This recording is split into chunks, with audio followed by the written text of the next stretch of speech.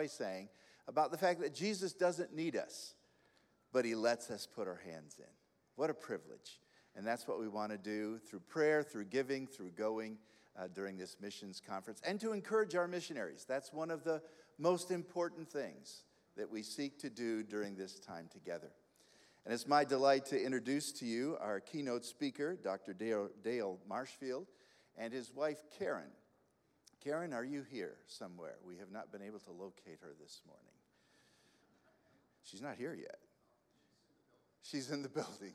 She's heard you before, so, okay. But let's give a warm South welcome to Dale and Karen. Dale, would you stand? Good to have you. Thank you very much.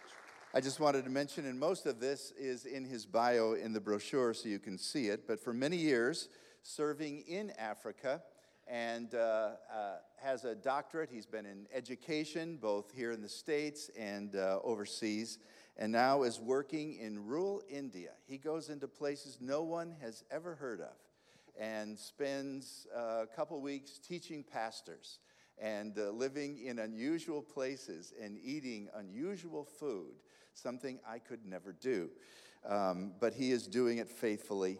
And we are together working on ABTS, which is the Asian Biblical Theological Seminary. The president of that seminary is also in our conference, Jim Blumenstock. And so you get a chance to talk to them and find out what is going on. But it's a delight to have Dale here. Looking forward to it, my friend. Let's give him another hand. Thank you. Thank you very much. It is my privilege to be here with you and to participate in your missions emphasis this week.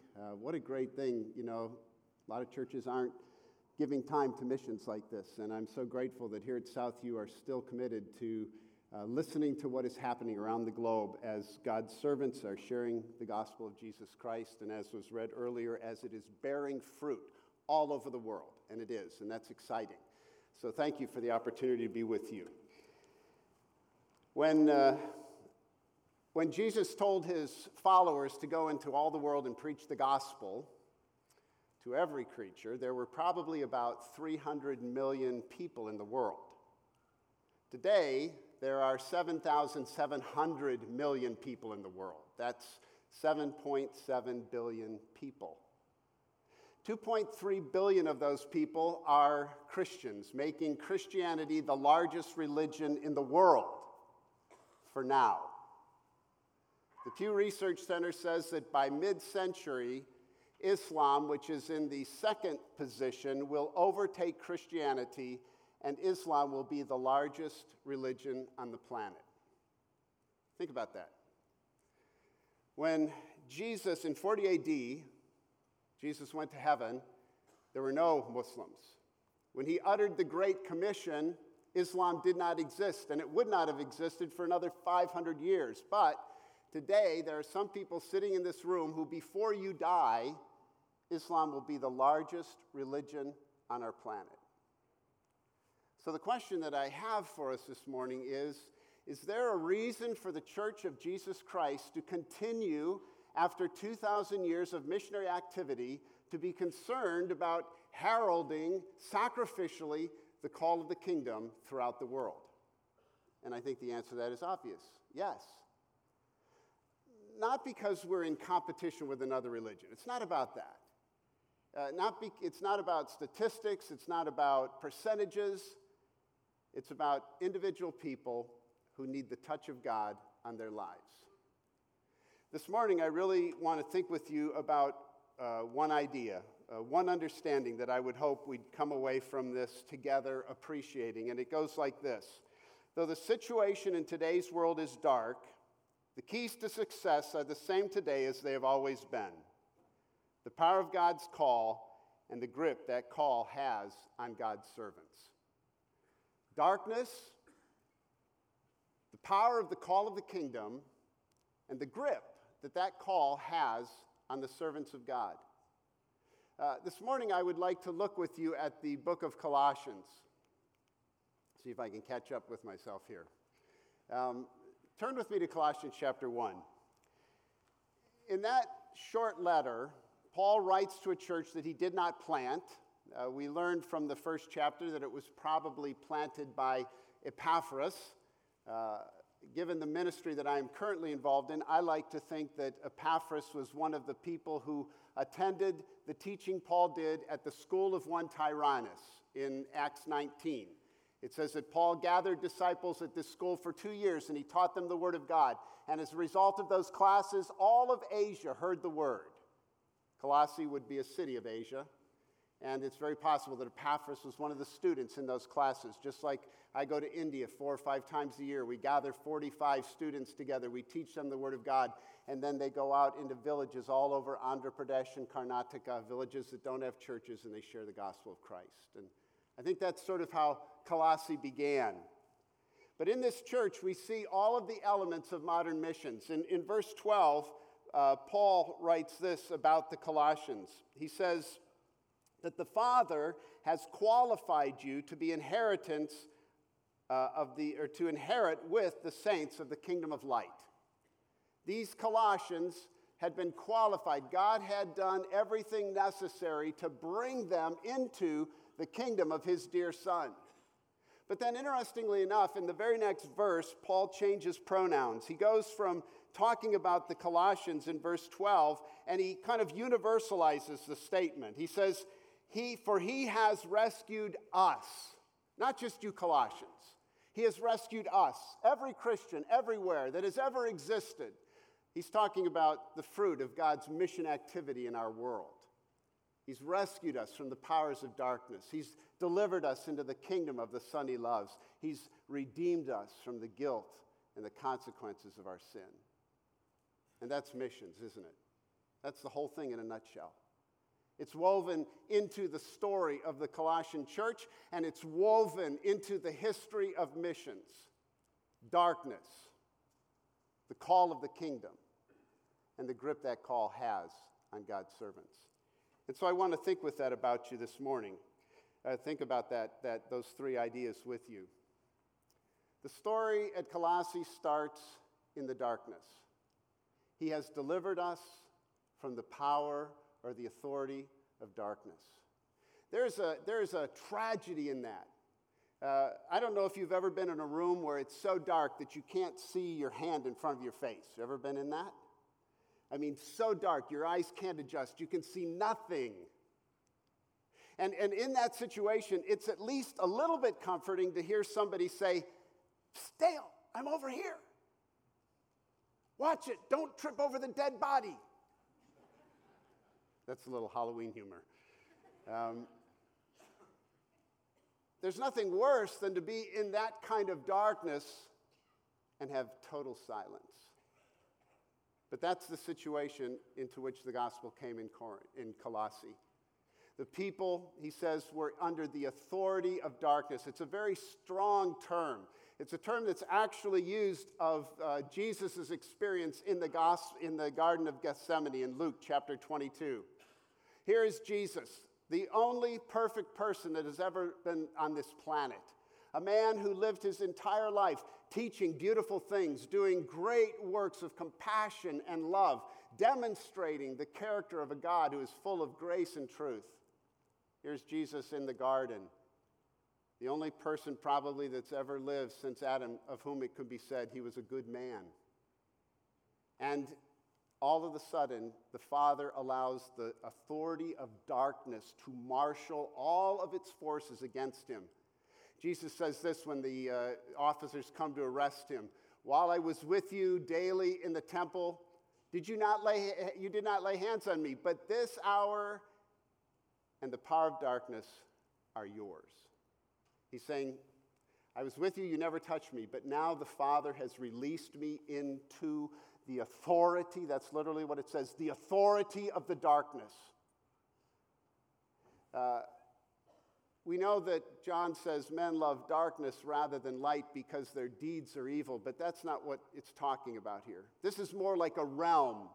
This is a domain in which people do not exist freely doing things they like to do. This is a domain in which people exist as slaves. They can do nothing but Surrender to the authority of darkness. And it's so perfectly illustrated in the life of Christ here in the garden when he surrenders to these soldiers.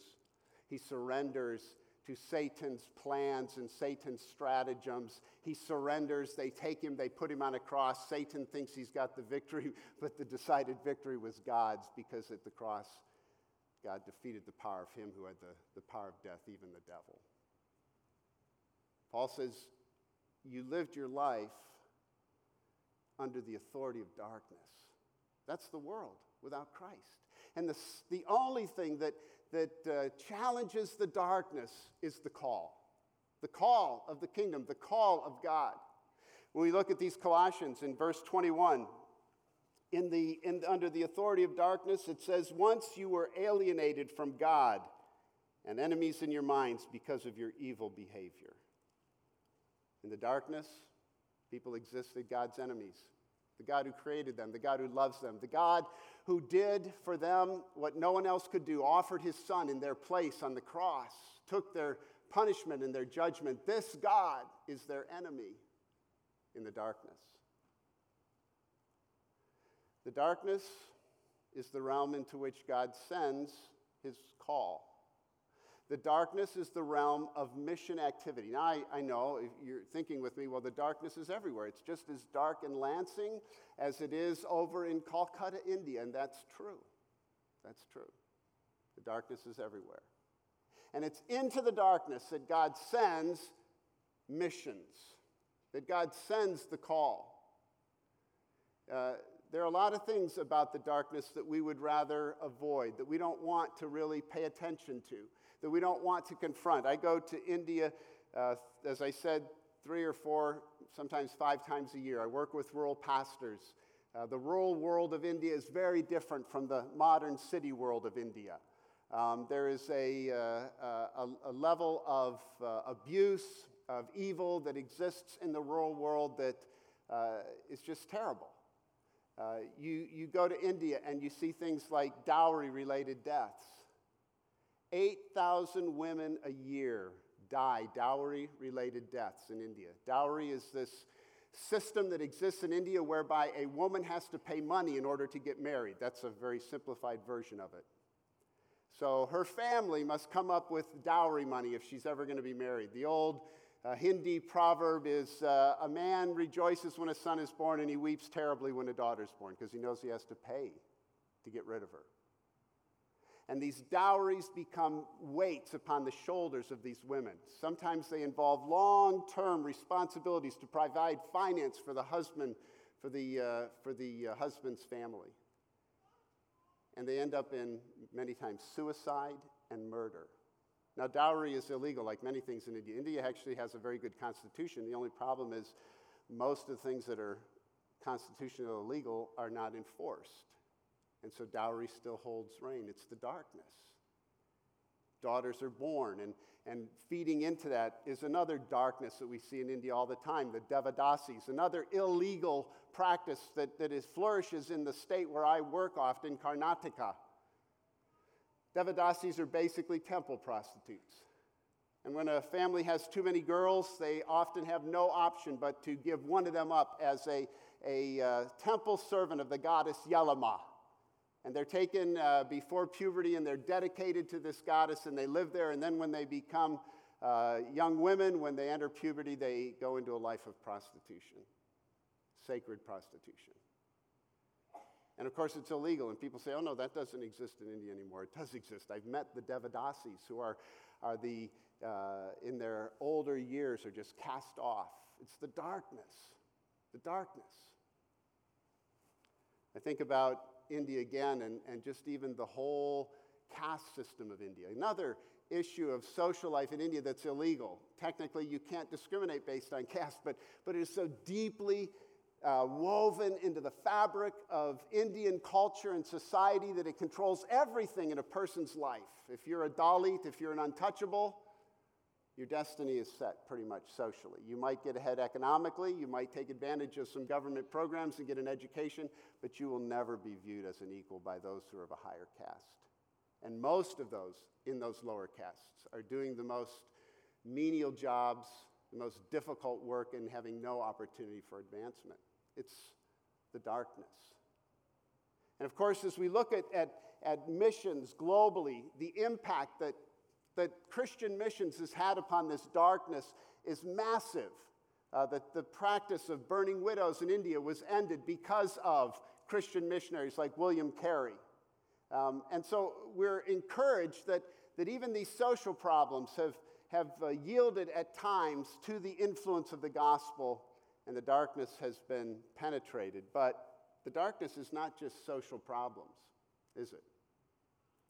I lived in South Africa for 26 years, in the 80s, when apartheid, these laws of racial segregation were firmly entrenched in South African society. And I can tell you that as dark as those laws were, friends of mine who had tremendous potential but had a ceiling on their head because they were people of color would never advance. As dark as those laws are, the darkness isn't the social structure, the social law, it's what's in the human heart, isn't it? And so Paul says in 2 Corinthians, the God of this age, the one who has the authority of darkness in his hands, the God of this age has blinded the minds of unbelievers. They're blinded. And then in Ephesians chapter 2, as for you, you were dead in your transgressions and sins in which you used to live when you followed the ways of this world, the ruler of the kingdom of the air, the spirit that now is at work among those who are disobedient. The darkness is in the human heart. We might wonder, how do we push back the darkness? How do we actually stop the darkness? And every Christian, that should be in our hearts. If we pray, thy kingdom come, thy will be done on earth, what we're praying is, oh God, push back the darkness. We want the day to come when the world will be filled with the light of the glory of God. Push back the darkness. How do we do that?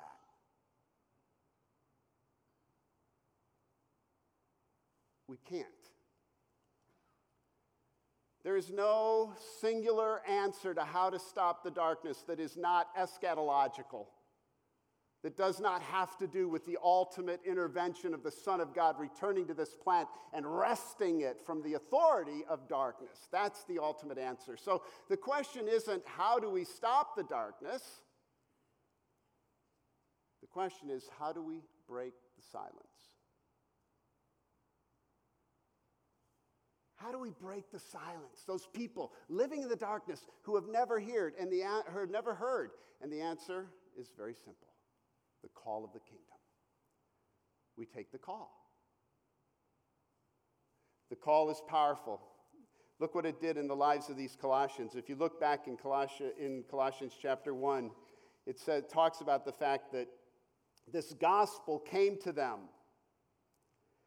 This gospel that is bearing fruit all over the world. And in verse 7 it says, you learned it from Epaphras, our dear fellow servant, who is a faithful minister of Christ on your behalf, and who also told us of your love in the Spirit. You learned the gospel. Epaphras decided one day to bring the gospel to his hometown. It appears he'd never gone there before. And he brought the call of the kingdom. A gospel message. It was so much more than just a anemic witness. He came there with the truth of what Christ had done. It says, I like the fact that it says, he taught you the gospel. I mean, I work in India, so the whole idea of a one-off coming in and telling people, oh, you need Jesus, trust Jesus as your Savior, that's a fool's errand. They don't know who Jesus is. They don't understand Jesus. They don't understand God.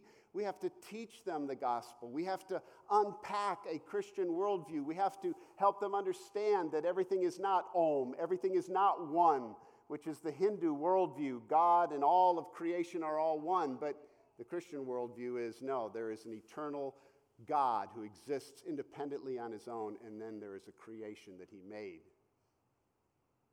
And so we have to teach the gospel. And that's what it says Epaphras did. He came to these people and he taught them the gospel.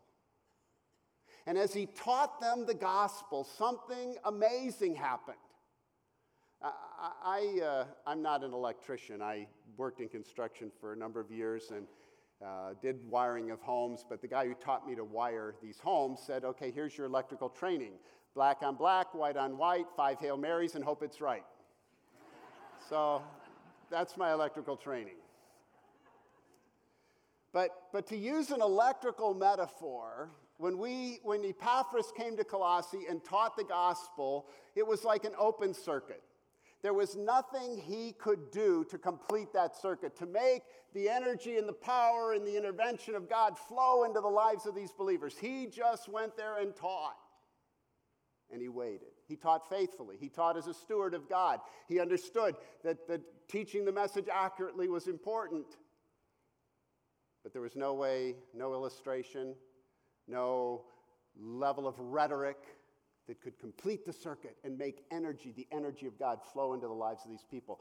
That had to happen when the call of God came from heaven. And it did. Isn't that amazing? Isn't that encouraging? He's teaching these Colossians, and all of a sudden, the call of God, the call of the kingdom is issued from heaven, and they are delivered from the powers of darkness, and they are instantaneously translated into the kingdom of the Son God loves. Wow. And when you look at the text there in verse 13, it's God's work. There's no hint that Epaphras had any part in it. You know, Paul, we've actually broken into a prayer, and Paul is giving thanks to the Father, and he says, this Father, this God in heaven, issued a call from heaven, and he delivered you from the powers of darkness. He wrested you from under the authority of Satan. And he then moved you. It's a graphic word. He picked you up, and he carried you over, and he planted you in the kingdom of his Son. Wow. And Epaphras, he got to be a spectator. He got to watch all that happen. It's the amazing, wonderful thing about being a witness for Christ, is that we do our best to share the gospel, and then we realize, well, I can't connect this circuit, but when God does it, we get to watch it happen, and God transforms people's lives. We spent 10 years planting a church in the Indian community of South Africa, which was a great segue for me to start working in India. But Karen would work, my wife would work with these old Indian ladies, and never had much education. Everything they knew about their faith, they had learned, through tradition. And she would need to teach them the gospel. So she would get this book by Good Seed called The Lamb. Maybe you've used it with your children or your grandchildren. It's a great book. Starts in Genesis. And all through the Bible, it teaches who the Lamb is. And it helps these ladies understand. And she would teach week after week through this children's book with these old Hindu ladies. And then a miracle would happen. One of them would say, Jesus is the Lamb.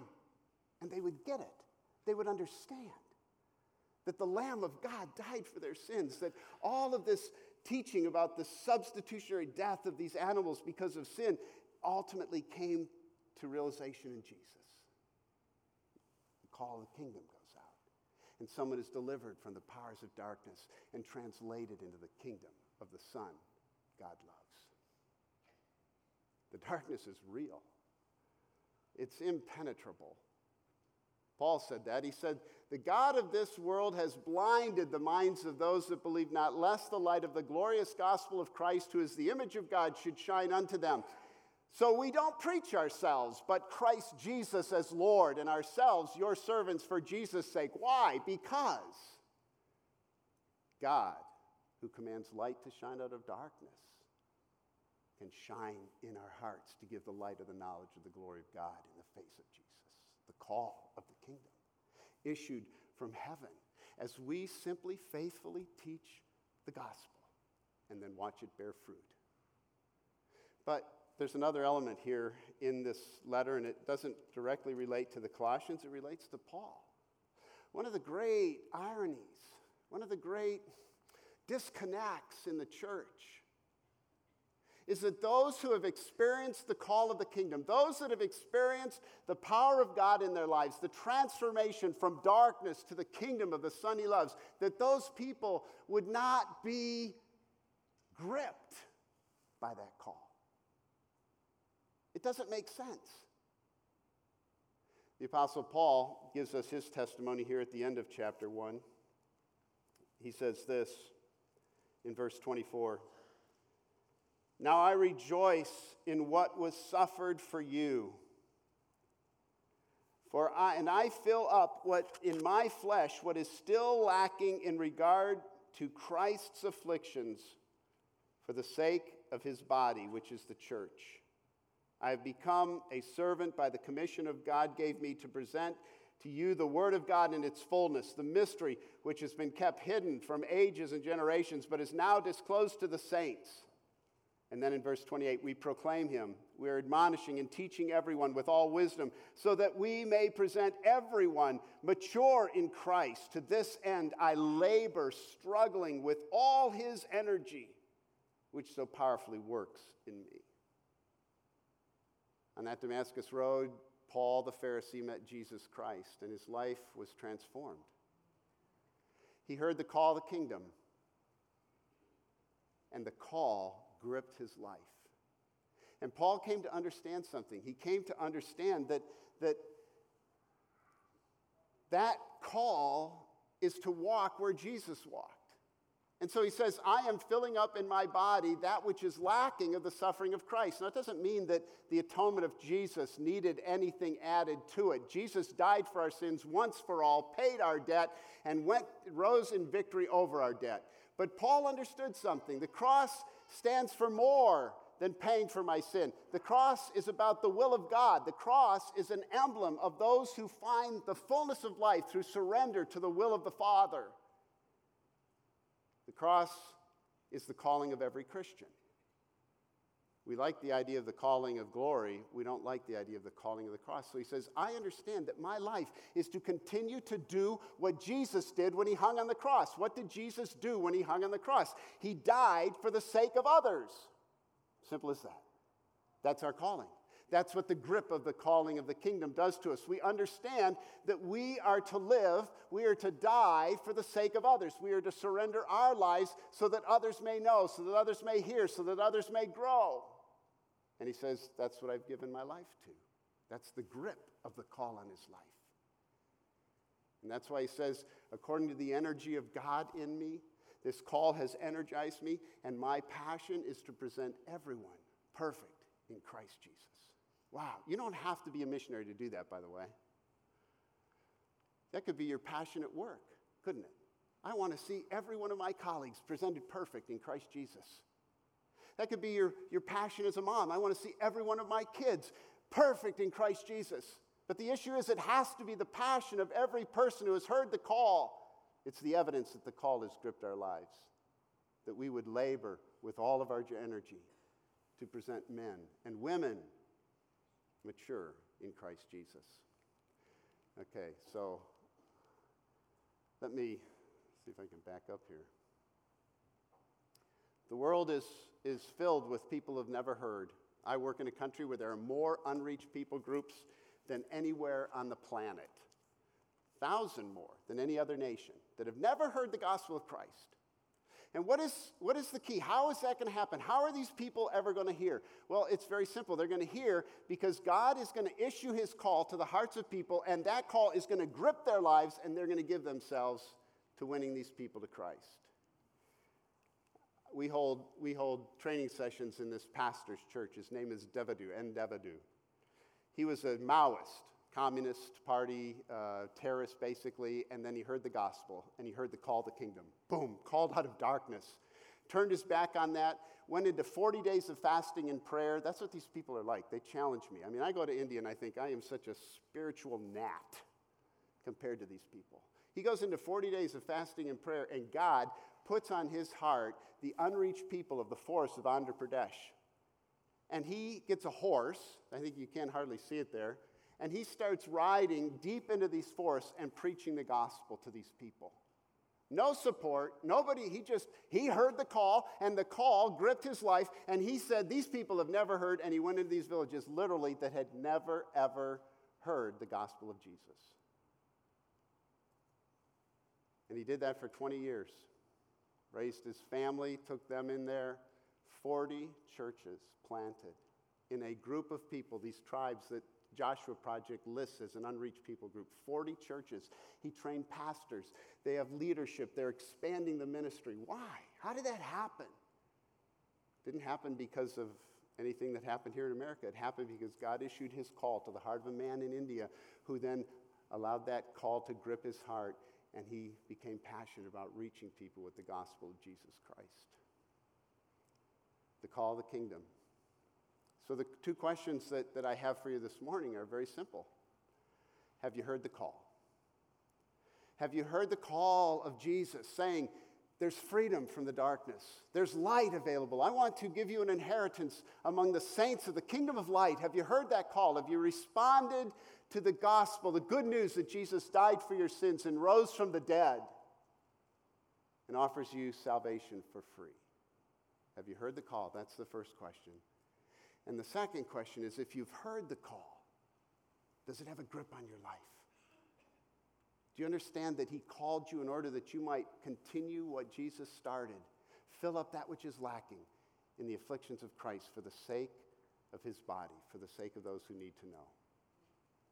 I want to ask you to just think about those two questions, reflect on them. I trust that God will use them, and that if you need to make some decision along those lines, that you'll talk to one of the leaders here at the church and just ask God to help you respond to the call. Father, we pray that you might continue to work in our lives. We thank you for calling us out of darkness. Thank you for the life that you have given us in Christ. We thank you for the power of the gospel and the power of the call. And we pray that it would grip our lives and that we would dedicate ourselves, Lord, wherever you have placed us, whatever our vocation, however we're feeding our families, that we would dedicate ourselves, Lord, to living out the grip of that call. In Jesus' name, amen.